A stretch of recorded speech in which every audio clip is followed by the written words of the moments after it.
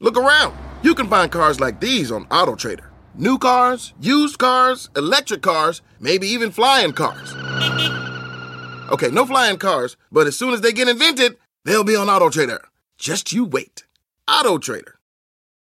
Shopify is the global commerce platform that helps you sell at every stage of your business. With the internet's best converting checkout, 36% better on average compared to other leading commerce platforms, Shopify helps you turn browsers into buyers. In fact, Shopify powers 10% of all e-commerce in the U.S. Sign up for a $1 per month trial period at shopify.com/podcast free. All lowercase, shopify.com/podcast free, shopify.com/podcast free.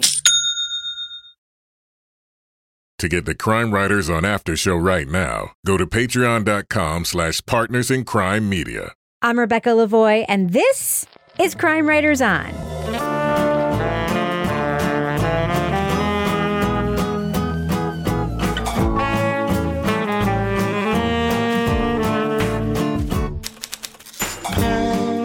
Crime Writers On is the original true crime review podcast that digs into true crime, pop culture, other podcasts. And on this episode, they were lauded in the publishing world for their work until they were taken down by scandal. We'll talk about the new literary true crime series, Missing Pages. Joining me to get that done and more is the author of Wicked Intentions, Our Little Secret, Legally Dead, Notes on a Killing, Dark Heart, and American Sweepstakes, my husband and the love of my life, Kevin Flynn. Hello, Kevin. Hello, Rebecca. Also with us is the author of Lie After Lie, Dead on Deadline, and the upcoming The Final Curtain. Hello, Lara Bricker. Hello, Rebecca Lavoie. And finally, the author of The Vault, Scorched City and Invisible Streets, it's Toby Ball. Hello, Toby. Word up. Wow, Kevin, you wrote all of our book bona fides there, I think we've written quite a bit. Yeah. I think we're in the position to, say something or two. Plug some old books. Yeah. We've written a lot of crappy paperback books and... Toby has written actual hardcover things that came out and they were well received. Yeah. And they had fancy covers and stuff. And then they were reprinted in Polish. Exactly. Yeah. All right. I'm huge in Romania. Yeah. As our listeners are. As our listeners may have noticed, we are back to our twice weekly schedule. Yay! Kevin, what is coming up on Thursday's program? Yeah, on Thursday we're going to be talking about the Netflix documentary Running with the Devil: The Wild World of John McAfee. Is that about that little pop-up that's always coming up in the corner of your computer screen? Fuck that. McAfee, you're the virus. I'd like to get you off my computer, but I can never do that. You and Mr. Norton. You install, you blow the computer up. It still comes up saying, would you like a subscription? No. Mr. McAfee and Mr. Norton need to just go away. Get on the lam. So yeah, that's what we're talking about. It's a really interesting documentary. All right. Well, I'm looking forward to that. Kevin, can I make a quick plug for something, that a little side project I've been working on? Oh, sure. Why don't you do that? So as long as we're doing that, as long as we're in the self-promotional phase, we have a whole business section coming up too. So that's true. So as you know, guys, our wonderful son Henry is home and has graduated from college, and he's home from Germany for the summer, and he's looking for jobs. And no, this is not a plea for any of you who are hiring to hire our son. But however, he decided that he and I should embark upon a new independent project while he is doing this. And he and I have launched an independent podcast produced by Henry Lavoie, where we critically and hilariously look at the fun and wild world of celebrity podcasts. And that podcast is called Celebrity Podcast. Oh, excellent. It's really fun. I recommend listening to it. It's on all the platforms. There are a couple episodes out right now. In the first two episodes, we look at the podcast that apparently has been very short-lived now, created by Meghan Markle, called Archetypes, which apparently now has been put on hiatus. Thanks to the influence of The Firm, it has now been put on hiatus. So yes, our scathing review is up for all posterity. And in the second episode, we talk about an interview of Billy Joel done by Alec Baldwin for his podcast, Here's the Thing.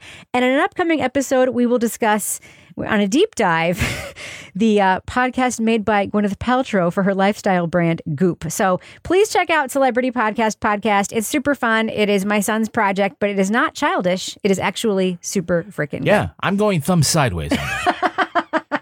I made you listen to one. You actually liked it. It's very, very good. It's very funny. You Henry's guys are a much better producer and much funnier than I am, so I really recommend it. All right, well, we have something to get to tonight, and I think it deserves a sound effect. Kevin, are you guys ready to talk about that? Yes. I Are we guess talking so. about Limetown? I'm going to go ahead and drop that first clip right now.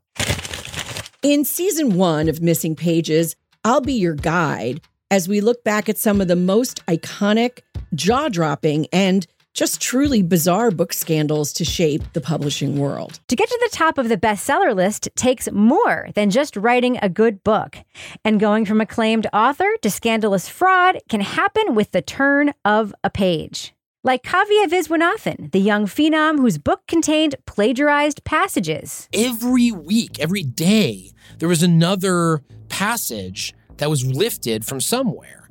And it happened so often that I was like, why on earth would any person writing this book think they could get away with that? Or Dan Mallory, the author of The Woman in the Window, whose life of adversity was an elaborate hoax played upon the literary community. Did Bipolar 2 excuse unexplained spending on Amazon charged to the corporate American Express card? Or using his boss's computer after hours? Or that his colleagues thought he was likely the one leaving plastic cups of urine around the office? The 8-part series Missing Pages from the Podglomerate dives into stories of famous authors brought low by their misdeeds and misrepresentations. Host Beth Ann Patrick also explores the industry culture and social biases that contribute to the controversies in the first place. Spoiler alert, we are going to be talking about plot points from Missing Pages. So if you want to remain spoiler-free, go to the estimated time code in our show notes to hear our thumbs up or thumbs down reviews. Now, before we get into the content of this podcast, I just want to ask you guys, Toby, I think this is one of the best ideas for a podcast I have heard about in a very long time. What do you think of just the concept of this podcast, looking at scandals and frauds and hoaxes and gossip, frankly, from the literary industry? Yeah, I think it's a really good idea. I mean, there's a lot of material out there. I think a lot of writers like to kind of dish. So I could think you get an opportunity to get that. I think what Beth Ann does is to try and tie these things into larger issues in the industry. And, you know, to a certain extent, I feel like we're sort of like almost the exact target audience, and that we are, you know, we've all written books and, you know, interface with the publishing world. So we have some sense of these things. And I knew about half of the cases that were covered. So yeah, I think it's a great idea. I'm interested to see where she goes. They missed a chance to call it On Writer's Crime. Just saying. And Kevin, of course, Beth Ann Patrick tweets as the book maven. Oh, right, yeah. A well-known sort of figure in like Twitter literati. Oh, I actually didn't put that together. Yeah. Yeah. So this is, I mean, in some ways, I look at this as like, a lot of people could look at this and say like, who cares, right? Because it is a very specific niche of things that people talk about, like people who want to be writers or people who like care a lot about the publishing industry. But it is an industry that's been looked at with a lot of scrutiny in recent years. And frankly, it's a new kind of fraud and scandal that we haven't heard or seen anything about in any of the podcasts or documentaries that we've covered, right? Yeah, right. This is a nice bloodless tales of wrongdoing, which are always important for our true crime genre. This is a subculture with feuds among it, or I don't want to take Toby's line. I don't want to plagiarize Toby's line. No, go right ahead. I give you full copyright permissions. Oh, really? So we're going to do a package, and then we're going to have a feud among subcultures, the movie. You got it. It's again, it's a thing that I think that most true crime fans are probably not following industry news from publishing. So the fact that there are scandals and, I don't think we have any murders coming up, but just bad behavior is always very interesting. Okay, so Lara, I want to start just by talking about episode 2. I don't want to get to episode 1 in a minute, only because I think that we all have stuff to say about sort of some of the structural issues with episode 1. Episode 2 is a story I was super looking forward to hearing about. It's about Dan Mallory, who wrote as A.J. Finn. He wrote a much heralded, huge bestseller called The Woman in the Window, which a lot of people say it was sort of a ripoff of a movie called Copycat, which when I read it is what I thought. But it's also a ripoff of Rear Window. A ripoff of a lot of things. Yeah. However, he turns out to have been, an editor at a publishing house who basically got himself a huge book deal.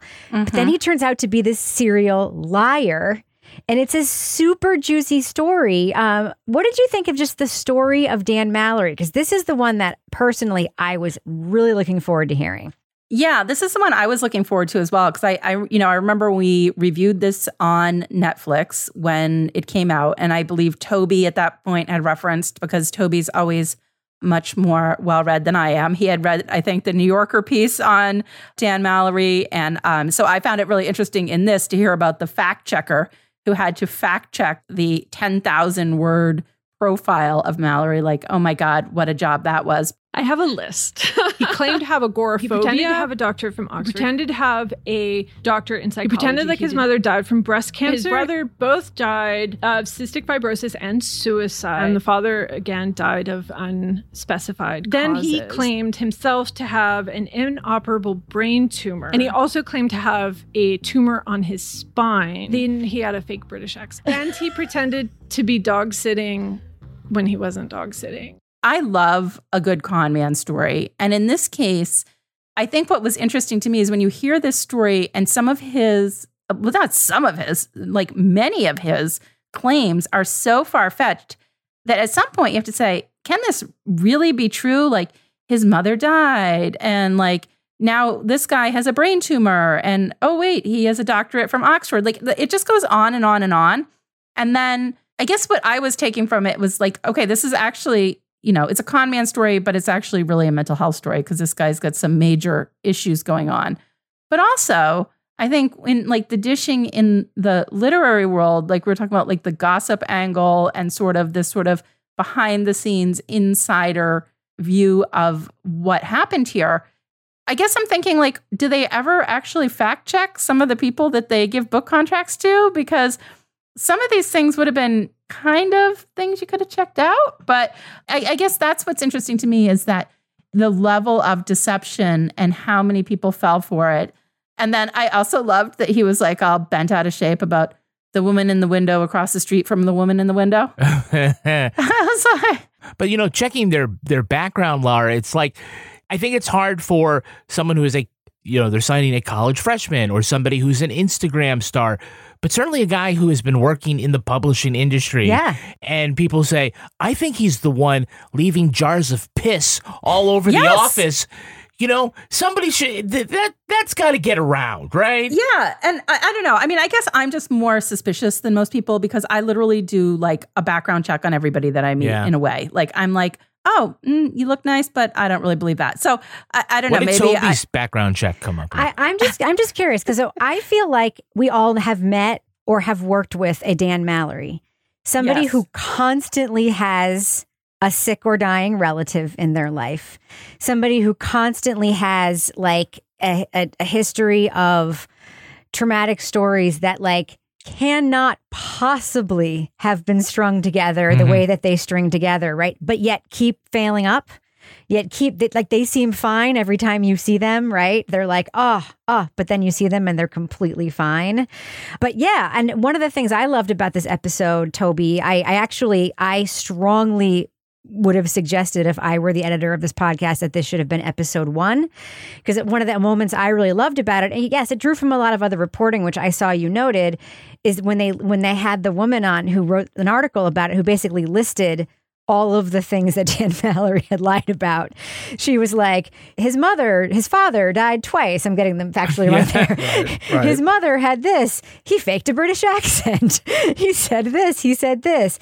What do you think of this? And I mean, there is one conclusion that the episode tries to draw, which is that there are victims of Dan Mallory, aside from the fact that he was just this fraudster. I mean, just sort of what do you think of the conclusions about that this episode tries to draw there?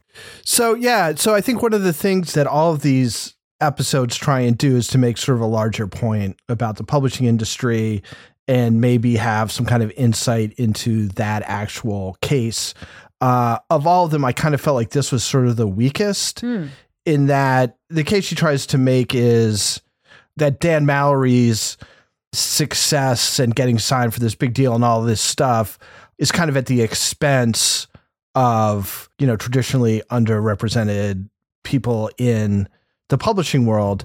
Dan's exploitative behavior, in turn, may actually have removed opportunities for other writers who didn't have the same access to or understanding of the system as he did. And my feeling is that that's not really, you could say that about just about any shitty white male writer, right? Mm-hmm. You don't have to lie and leave urine around. She talks about it quite a bit. If you're a well-off white male who goes to the right schools and stuff, that's an instant leg up in the publishing industry. And I think she's talking a lot about, getting jobs for publishing houses, but I think it's also the same for getting book contracts. And I guess we'll talk about that again a little bit later, not necessarily with the male aspect, but with Carolyn Calloway, which is where does the money in publishing get put? And in this case, it was with this guy who the red flag should have been going off. Although, interestingly, I don't think anybody's really, besides being derivative, and bad, I don't think anybody is the girl in the train has gotten the sort of classic literary plagiarism or whatever. Yeah. You know what bothers me about the Dan Mallory story more than anything are the complete lack of consequences for Dan Mallory, right? So I look at what's happening right now with a director and actress, Olivia Wilde, who is being completely excoriated in the media. Well, she didn't get spat upon. Well, allegedly. She's the director of this movie, Don't Worry, Darling, where, there's a series of sort of maybe scandals around this movie. Her feud allegedly with Florence Pugh, her dating Harry Styles, interfering with the thing, her begging Shia LaBeouf to be in the movie, and it's this whole freaking thing. She is being freaking excoriated by Twitter, by the media. I guarantee this is going to hurt her career going forward. I guarantee it. Her chances are going to be diminished. She'll probably get, her chances are lessened. Her opportunities are going to be lessened by this. This dude was outed for lying about his entire life. And the publisher's response is, we don't respond to those kinds of things. And he's still going doing interviews. I read a book recently that he blurbed. AJ Finn was a blurb in a high profile thriller that was released. No consequences. Kevin, is this sexism? Yes or no? Yeah. It's also a kind of privilege, both racial and classist. Just seems like a lot of the debut hardcover front of the store books, they're either people that went to Ivy League schools and exclusive MBA programs, or they're somehow connected to the people within the publishing industry. And workaday writers I don't know, the four of us aren't afforded sort of the same opportunity. We don't get the very good deals that they list in Publishers Lunch.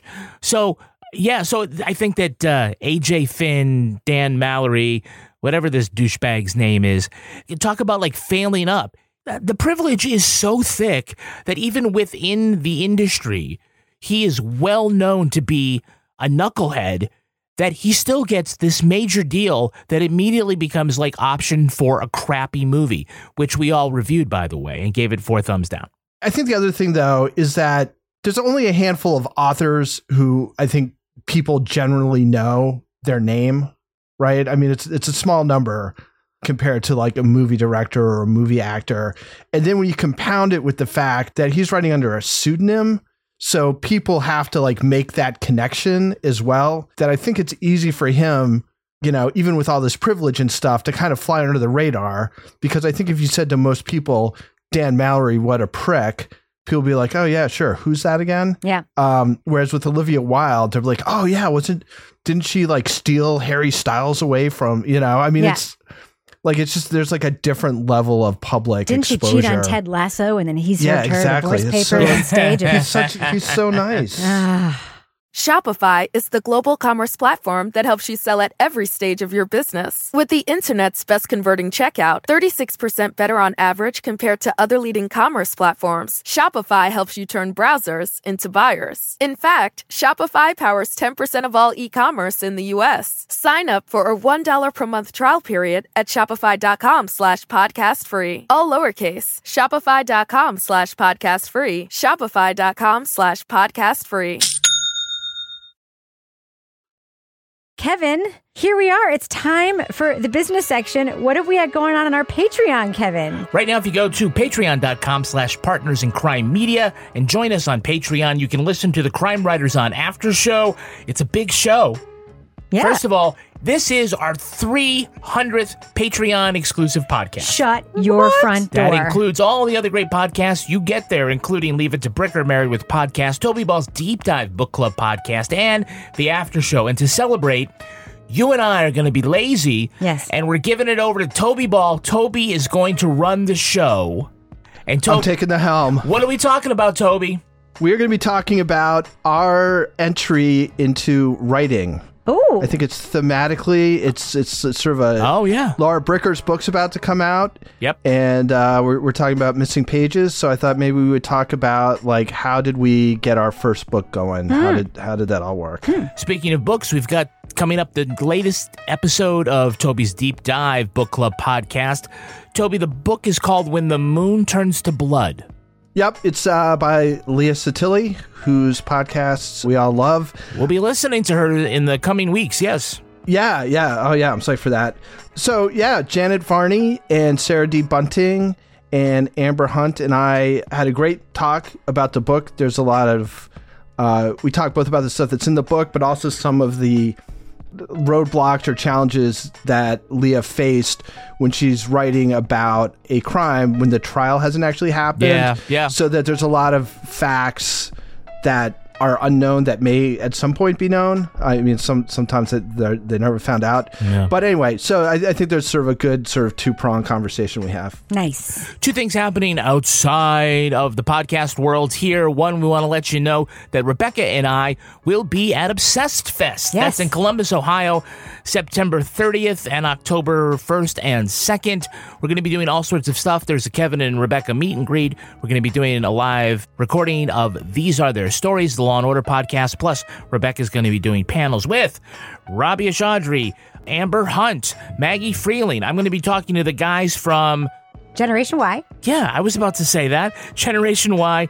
Plus, we're also going to be talking with Payne Lindsay. For an hour on stage, me and Payne. My goodness. An hour? Yes. Jesus. Lastly, want to tell you that again this year, I am going to be walking a mile in her shoes. Haven't been able to do this in the past couple of years because of the pandemic. You still have those shoes? I still have the shoes. Nice. Yes, they're actually right outside the door here. What's going to happen is that I am going to put on a pair of high heel shoes. And after all these years, I still cannot walk in them. Nope. And I will walk a mile. I'm doing this in scare quotes, a mile, in these shoes to raise money for the Central New Hampshire Crisis Center. And if you can, donate and sponsor my walk. There's going to be a link at crimewriterson.com. It's a great cause. Yeah, it's a great cause. It's a low cost. If you can't do it here, do it where you are. Do something for the cause closer to home, but we would certainly love a couple of bucks so that we can help out the folks here in New Hampshire. Yes. All right, Kevin, does thus end the business section? Thus ends the business section. All right, I'm going to fade that music out right now.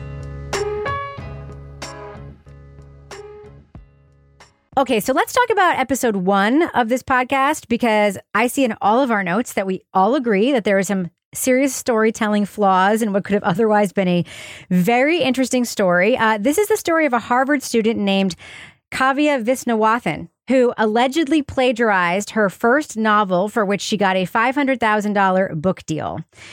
I seem to, when I was listening to it, I found myself continuously rewinding, thinking I must have missed something because they never actually explain in the podcast what the incident of plagiarism was, what book she allegedly plagiarized from, how many passages, just the author's name. They mention the author's name. They talk to the Crimson reporter who reported on it. They mention an interview she did with the Today Show about it, but they don't play any excerpts of what the allegations were. They never, and I don't know if it was cut for legal reasons. I don't know if there were edits made for other reasons. But this was a huge editing flaw in this otherwise what could have been a great episode, because they actually got an interview with Kavya, which was a coup, which is why I think they put this episode as number 1 in the order. But this was hugely problematic. At first, this was an unforced error for the story. Maybe it was a forced error. I don't know. Kevin, what did you think about this when you listened to it? Yeah, I mean, I think that what happens with a lot of these episodes, to me, it doesn't feel like they have a beginning, a middle, and an end. right?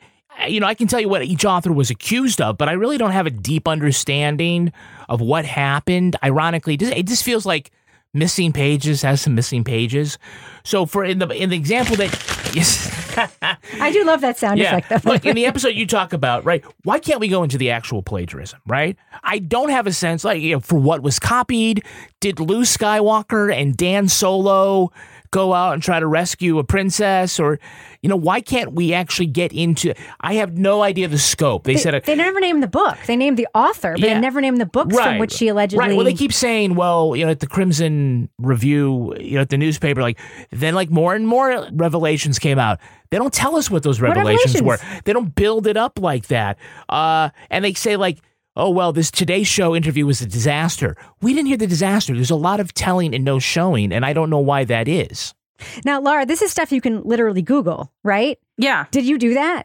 I didn't Google that in this one because I guess I wasn't that interested in that particular story, except that I was frustrated because I was like, okay, same as everybody else. I was listening and I'm like, I thought it was really interesting in this particular story about book packaging and how the publishing industry gets what they consider marketable people to write books and they package it. And I thought that was so interesting. And that's how she came to write this book and that they might have coached her a little bit on what to do. But then I was like, okay, I was waiting and I'm like, and then they had the interview with her and I'm like, so that was it? And they're like, oh, thank you so much for joining us and everything. Yeah. And didn't really press her, yeah. They never draw the line, right? Yeah, I was like, okay, it was kind of flat, the interview. I was expecting a little bit more where did you get this idea? Where did you, but I don't know what the ideas were because I didn't, so that I agree that was, I think we all sort of agree on that. That was definitely a hole in this episode. Toby, they never, so the book packaging stuff was very interesting. Yeah. Whatever happened with Kavya, I'm sure was very interesting, but we never heard what it actually was.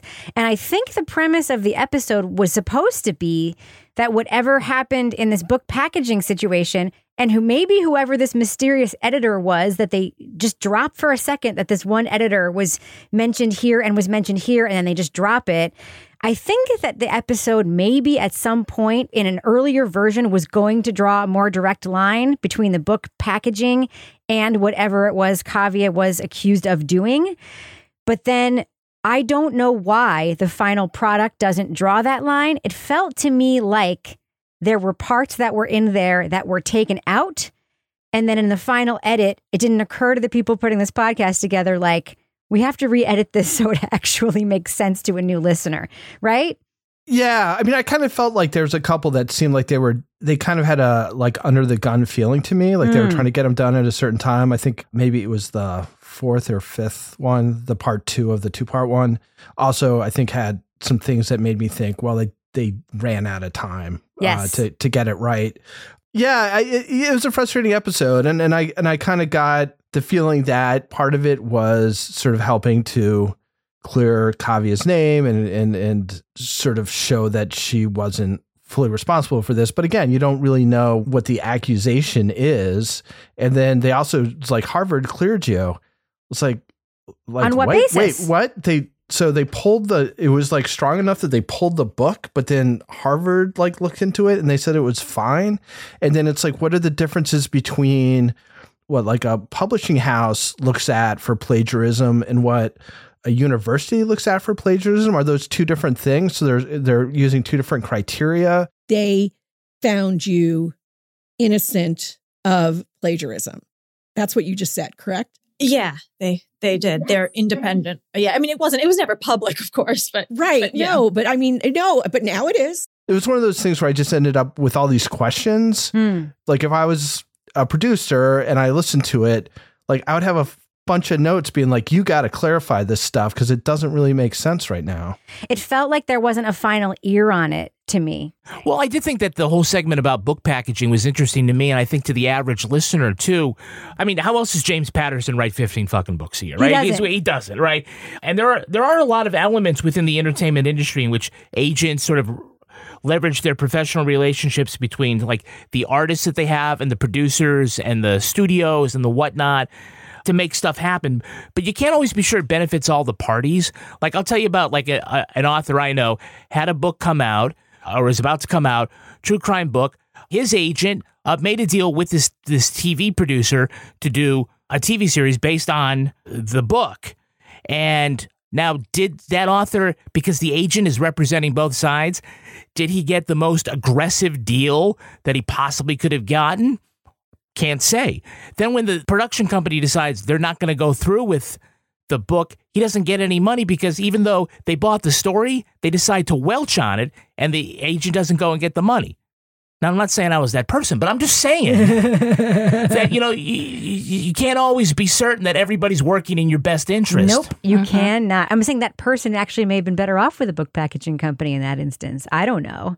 The other thing is that was just an Irish guy giving the Welsh a piece of... That's racist, Kevin. Isn't Welshing somebody like referring to the Welsh from Wales? I think it's referring to grapes, personally. I don't know. Grape jelly. You grape jellied them again. Grape jellied them. All right. Sorry. I do want to talk about the Carolyn Calloway episodes because while this story was juicy, I did read the article in The Cut. I followed this story when it was happening. I do think 2 episodes was basically turned this story into like a little bit of a gossip fest. I'm just going to say it felt a little bit gleeful to me going after this young person who clearly like made some, what seemed to me young person mistakes. However, and I will say there was also, as Toby pointed out, a huge unforced editing error in one of these episodes where Beth Ann literally repeats a line where she says, "Not good," as Publisher's Lunch might write. Not good. There's like a couple of things like that in these episodes, and I'm just like, not on her, on the editor. That's the editor. Yes, just like for goodness sakes, just like third ear would really help with this. Laura, what did you think of this story? Like let's take the sort of fact that it was 2 long episodes out of it, but what did you think of the Calloway story just as a story? This is like the Anna Delvey of the publishing world, in a way, the Anna Delvey Instagram. And I was very interested when I found out she went to school in Exeter. I'm like, oh my goodness. Now I can't wait until I'm at some sort of little Phillips Exeter get together and I can find out who I know that had her as a student and what she was like when she was here. So that was my initial, thing. But I was kind of like, okay, the Wildflower Crown subscription box, like I can get behind that. The snake oil lotion for the face, I can get behind that. Can you believe they never even acknowledged the fact that her thing is called snake oil? Like that was never even nodded at in the podcast. Oh my God. But I was like, hey, I mean, good for her. I mean, she certainly was industrious and ambitious and wanted to make some money. But I think I don't think it needed to be 2 episodes. There was some people, I thought it was interesting. This one did turn a little more gossipy. I mean, we had the people talking about what it was like when she was out and, she had people around her and what the scene was socially when she was out and about with people. And, I thought she was interesting. I don't think she needed 2 episodes personally. Do you think this was a literary fraud, Toby, or just like a sign the publishing industry is broken?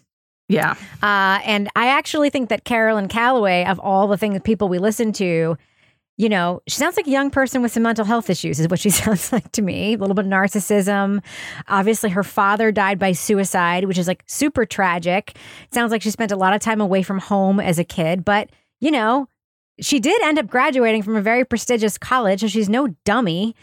And it did seem like a little gleeful to me, the way that, this episode really reveled in going at her, as did the articles. By the way, the article by her friend in The Cut, who said that she was her, great article. Recommend that more so than listening to this episode about her. What did you think of her story, though, Toby? So I think we can all attest about how glamorous it is to be an author. I mean, it's very glamorous. It keeps getting held up as like an aspiration, right? And I'm like, who wants to be this like so badly? Yeah. Well, I think I knew women who like thought Donna Tartt, like inhabiting that space, like held a lot of sort of whatever fanciness. That one guy talks about how when she's sort of conceiving of herself or her comparisons to herself are to like Joan Didion and like all these other sort of glamorous women who wrote memoirs who sort of enhanced their sort of standing, I guess, in the public eye in a way that she probably felt was sort of more in keeping with being a Cambridge graduate than just having 500 million Instagram followers or whatever it was she had. 500,000. 500,000. All right, whatever. It isn't really that many these days. It's a lot. I've got like 43, I think. I know. So, I mean, it's a lot. I might have more if I ever posted. Part of what I thought was interesting, which is part of it, but not a huge part of it, is the fact that having 500,000 Instagram followers means you're attractive to the publishing industry, which to me just seems like, what are you buying? What you're buying is a guaranteed, like you're expecting that a percentage of the people who follow her will buy her book, regardless of whether she's a good writer. And so if you have 500,000 people and say even, 8% of them buy the book, that's like 40,000 books selling. So that's successful. So that's a calculation that's being made. It has nothing to do with whether she can write. When there's sort of like taking a look at the publishing industry at large and using this as like sort of an illustrating case, I thought this was like the strongest aspect of that, because then they talked to that woman who had written for 20 years and finally broke through in a huge way, but, didn't get a huge advance, but then, got picked up by HBO or Netflix or whatever. But her having sort of a more traditional and like a career arc that's based on actually the quality of her writing and her working on her craft all this time, right, and not trying to accumulate Instagram followers, which include, by the way, buying some, which, whatever. She says, Beth Ann says that's not necessarily sketchy, but it is, in my opinion. It feels a little bit that way. Yeah, non-organic accumulation of audience, in my opinion, is extremely sketchy if you're a content creator. That is a way that I feel very strongly about that, personally. I don't want to take too much more time talking about the content, so I want to run quickly through the last couple of episodes. Kevin, the Anna March episode, you really enjoyed this episode, right? Yeah, that's the episode that's coming out today. This is about... one of the reasons why I think that it's the strongest one is that Beth Ann has firsthand experience with this person, Anna March, who is, kind of a fraudster. Another fraudster. She has Anne Frank's concentration camp tattoo as her tattoo. Yes. Which is a little fucked up. Super fucked up. But I think this one could have come maybe sooner. Episode 2. I think it should have been episode 2. Yeah, I think it should have been Dan Mallory and then this. I do think I understand why you'd hold it back, because we really don't know Beth Ann yet as a host. And so the value of this being her experience might be wasted too early on. But I thought that was a much stronger episode than some of the other ones. I agree. I would have put I would have put Dan Mallory just because people want to hear it. Then this episode, because it was such a strong episode. And then I would have put Kavia's episode next after a stronger edit of that episode. Yep. I definitely think the order of things here was unfortunate. Toby, maybe a stronger edit was the problem. Yeah. Toby, what did you think of the JT Leroy episode? I like this one a lot. I'd certainly read a lot about it. I knew a fair amount about the story. I thought the discussion they had at the end, where they're basically like, so what? I mean, it's fiction. Like, plenty of people write under pseudonyms. Exactly. Like, what's the problem here? And to a certain extent, it's like, I don't know.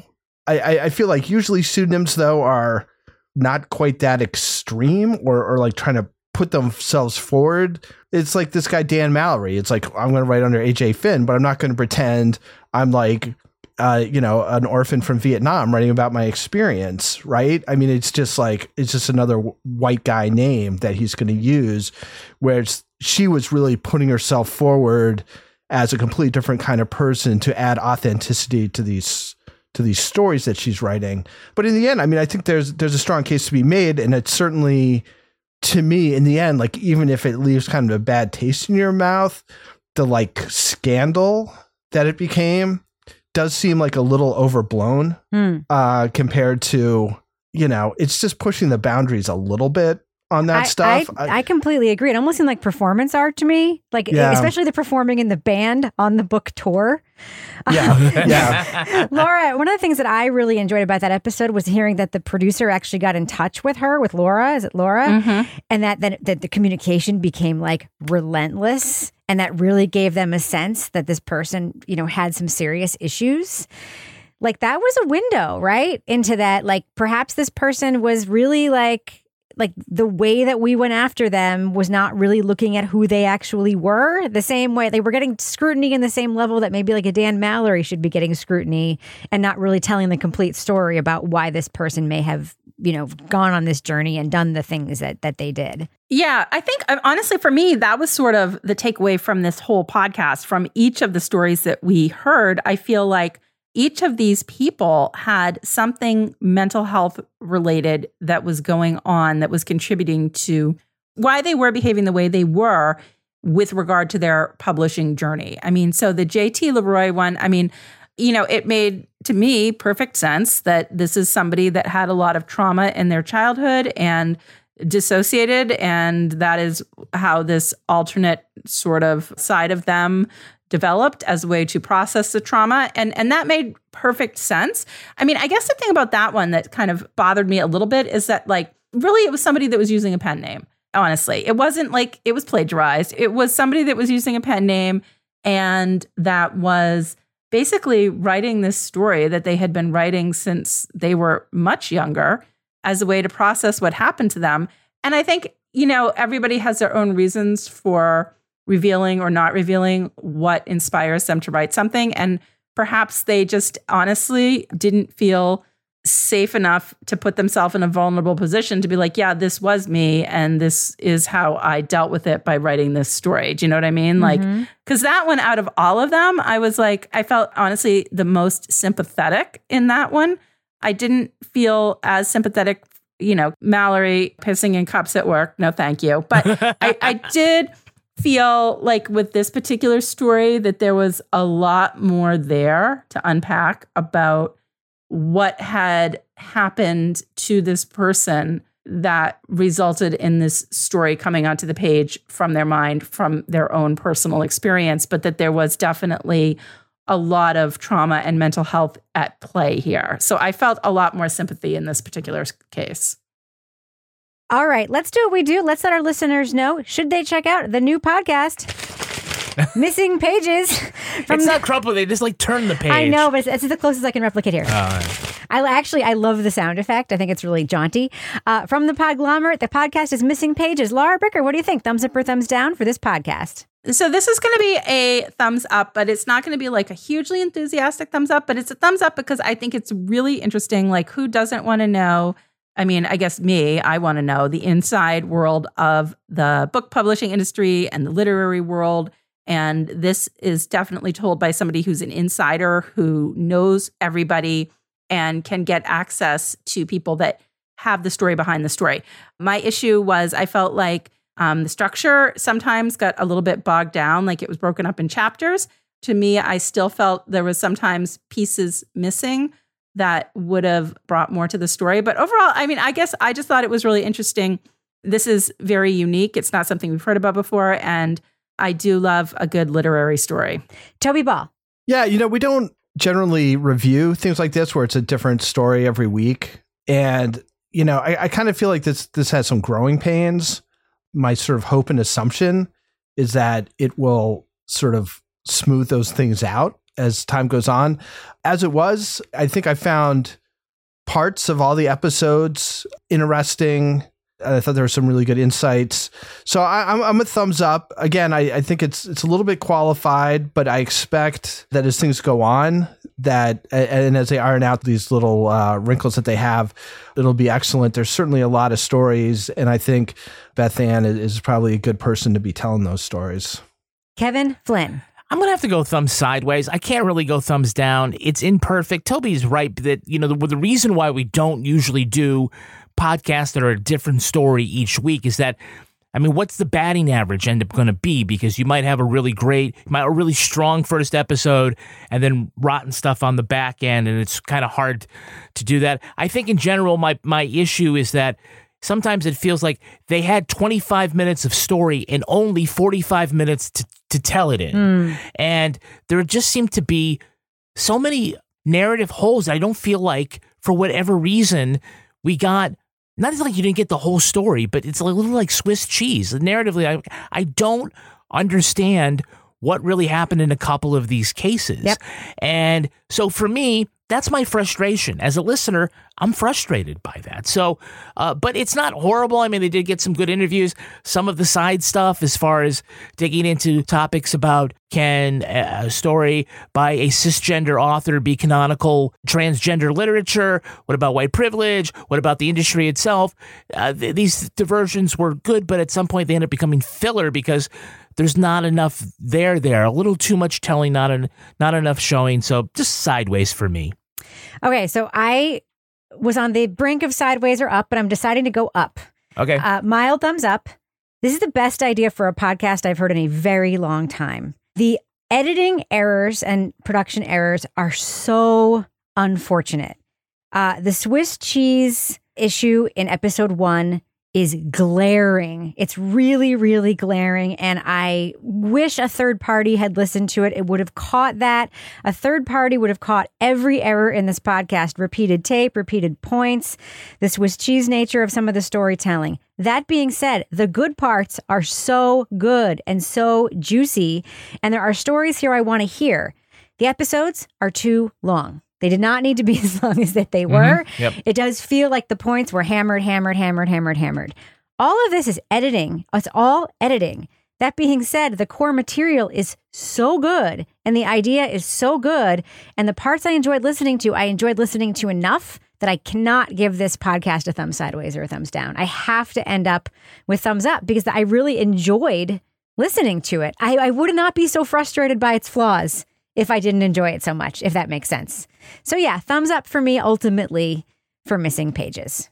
All right, now it's time for my favorite part of the podcast, a little something I like to call the Crime of the Week. As we observe Queen Elizabeth's funeral today, there is another important tradition which is performed in Her Majesty's honor. The royal beekeeper has formally notified the hives of the Queen's death and informed them King Charles is now their master. This tradition dates back centuries. It's based on a superstition that if the bees are not informed of the monarch's passing, they will stop producing honey. After their caretaker broke the news to the hive in somber, hushed tones, he draped them in black bows. The honeymakers seem to be taking it well, considering there's now only one queen bee among them. And why shouldn't they be informed? After all, this was the crown's only remaining colony. Oh, that stings. So, panel, these bees certainly like to keep up on current events. What other news reports should they hear about? Laura Bricker, what do you think? I mean, I think they should definitely be listening to Crime Writers On. Yeah, I think so too. Toby Ball, what other news reports should these bees be hearing about? I'd be keeping them up to date in the polling coming out of Pennsylvania, which has got Senate and gubernatorial races this year. That's true. That's true. What do you think, Kevin? I think they should know more about what's going on with Meghan Markle's podcast. 100%. Why does it sound like it's a Zoom call? Is it off? You're getting $100 million from Spotify or whoever the fuck. 100% though. Is Charles going to nix it? Is he going to be successful in nixing it ultimately? What's the buzz? Tell me what's happening. All right. That should probably do it for us. Laura Bricker, if folks want to reach out to you and find out more about your horseback riding adventures and see all of those incredible photos and videos you are posting, how can they find you on Twitter? They can find me at Laura Bricker. And Toby Ball, if folks want to follow you on Twitter and find out more about your literary adventures, how can they find you? At Toby Ball NH. Kevin Flynn, how can folks find you? I'm at Kevin P. Flynn. And if you want to follow me on Twitter or Instagram, you can find me at Reb Lavoie. Follow the show on Twitter at Crime Writers On, and please join our incredible supportive community in our official Crime Writers On Facebook discussion group. Support the show at patreon.com/Partners in Crime Media. You'll get the Crime Writers On After Show, Married with Podcast, Laura Bricker's Leave It to Bricker podcast, and Toby Ball's Deep Dive Book Club podcasts. Our theme song was composed and performed by Ty Gibbons. Our line editor is the very handsome Olivia Burdett. The executive producer of this program is Kevin P. Flynn. This show was recorded in the Yoga Loft above the Bodega in Bay St. Louis, Mississippi studio, otherwise known as Studio C, the closet in our New Hampshire basement, where we may not have been on the bestseller list, but at least we've written all of our goddamn books ourselves. On behalf of all the crime writers, thanks so much for listening. We will catch you later. Hold on, I gotta send one tweet back to Carvel. Carvel? And my, are they sponsoring us? No, Carvel Wallace. Oh. And my pod arrived today.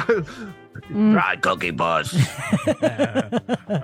It's a Fudgy the Whale. It's a whale of a cake for a whale of a dad. Aw. I like the ice cream cakes. Oh, they're fucking delicious. Yeah, Carvel. But they had that guy. It's Tom with that Carvel. voice. Tom Cookie Carvel. Boss. He literally sounds like he just rolled out of bed, smoked a six-pack, and is now voicing his ads. He smoked a Order. six-pack? That's the way Tom Carvel rolled. Yeah. The bullet brown bonnet. Norton whiskey. Jeez, and Crow.